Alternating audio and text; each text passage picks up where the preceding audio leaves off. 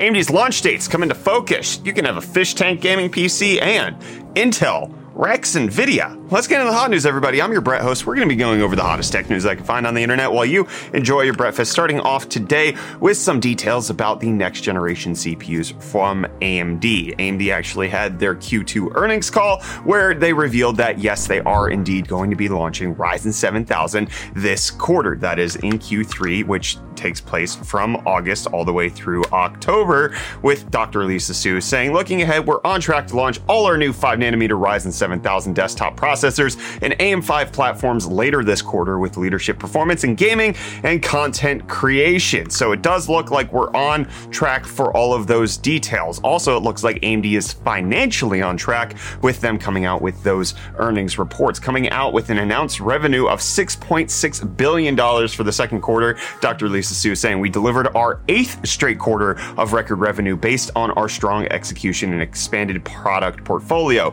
Each of our segments grew significantly year over year, led by higher sales of our data center and embedded products. So they had $6.6 billion of revenue, which is a 70% year-on-year growth, but that also includes revenue generated by Xilinx, which is a company they acquired recently for about $40 billion.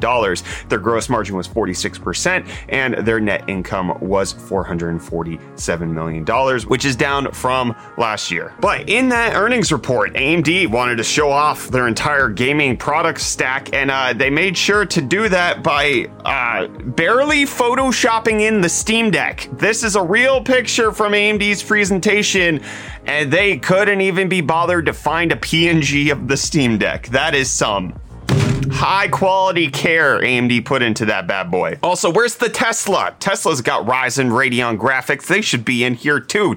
I want to see a poorly photoshopped Tesla on the screen right now, Catlin. Thank you. But we also have more details, at least coming out in terms of leaks with regards to the release date of the Ryzen 7000 processors. WCCF Tech coming out with a report saying that the announcement will be taking place towards the end of this month on August 29th. Reviews will go live on September 13th, and then the final launch date where you can actually acquire these chips will take place on September 15th, which is not too far away from now. This doesn't line up with the previous report where AMD leaked it themselves that we were supposed to get the chip announcement today. That's likely not happening. It was just a typo in a product email that they sent out for their Meet the Experts event. But you don't have to wait too long in case you're interested in Ryzen 7000. You waiting for it? Can you handle waiting just another month and a half for that? Let me know down below in the comments. But in case you've been waiting to stream on your Apple Silicon device, I know Reese has, haven't you, buddy? I didn't discuss this with him beforehand. He probably doesn't have a response. Anyways, OBS Studio Beta now actually has Apple Silicon support. In case you wanted to actually run that on your Mac OS, you should be able to do that. This is something that I sent through to Reese immediately as soon as I heard it, and he said that he's been trying to do this with like third-party software workarounds and that they don't really work all that well because he's a Mac boy and he's been wanting to stream, and now this will allow him to do it on his Mac Mini, hopefully a little bit more. Go give him a follow over on Twitch, twitch.tv/Crossing Point. Now you have to stream, Reese. Deal with it. And you all need to deal with crypto stonks because it's here forever. I hope. No, I don't know. Bitcoin down 0.5%, $22,838. It was up past 23,000 in the middle of the day and then collapsed. Ethereum down roughly the same to be at 1621, and Dogecoin down 1% to be at 6.6 cents. But Solana also having a tough day because there was a hack that hit some of the hot wallets that were connected to the internet, 8,000 of them being affected by this if they were connected on iOS or Android. Solana just having a vulnerability. Solana coming out and their engineers saying, hey, that we're aware of this and we look like we fixed it. It wasn't with the core code. It was by several software wallets popular by users on the network. So it sucks. Man, unregulated crypto goods. How do we ever stop this? And how do you stop wasting money on tech products? Well, by following UFD Deals, where we come at you with the hottest tech deals out on the internet. Isn't that right, buddy? Hey friends, Reese here. Welcome back to UFD Deals, where we bring you the hottest tech deals out on the internet. I'm recording this late today because we had no power this morning in sunny South Africa, but the deals stopped for no one, so let's jump in. Today we have the Vizio MQ6 50-inch QLED Smart TV with Dolby Vision, HDR10 support, and a slew of gaming features including AMD FreeSync. It's currently going for only $298, which is true $231.99 off. I'm so jealous of the TV prices that you guys get in America.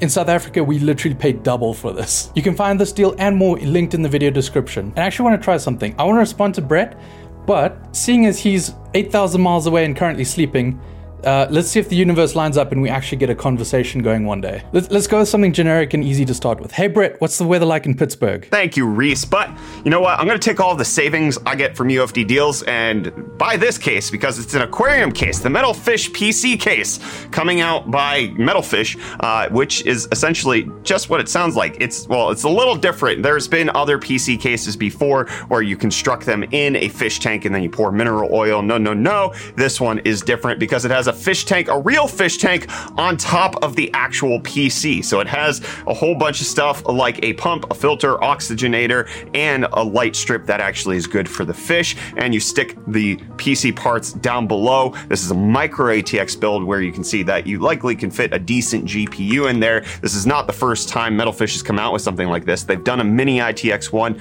in the past, which was their fish cube fish tank chassis. I like this one a little bit better. It does raise a few questions of like, do the temperatures in my PC get hotter because the fish tank's on top, or does it actually like dissipate through the water better because there's a bigger thermal mass? And then if that is the case, then are the fish going to die because I'm going to heat them up? Or do you get hardy fish who can stand temperature fluctuations to make it so that they're okay? I don't know. These are all the questions that I'm gonna have to figure out because I'm gonna try to get this case to do a PC build in.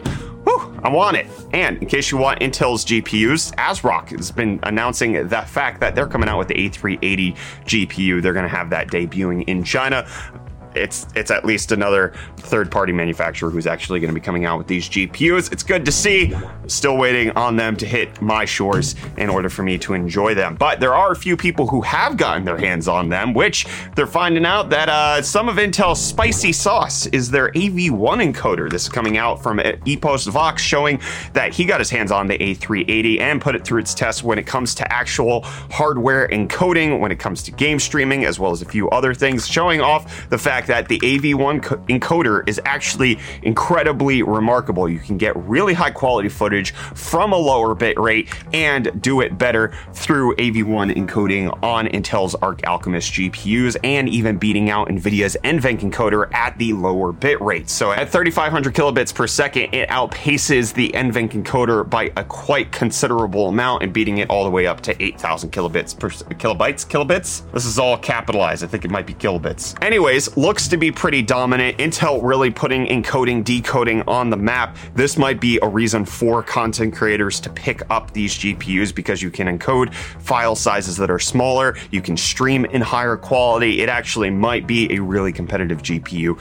in that regard. Even if Intel's gaming drivers are a little bit buggy, this is something that Intel's been really competitive in for a while, even with their CPUs. So I'm excited to see where this goes. And I hope you're excited to get more hot tech news tomorrow on Friday, because I'll be bringing it to you here on Hot News. See you then.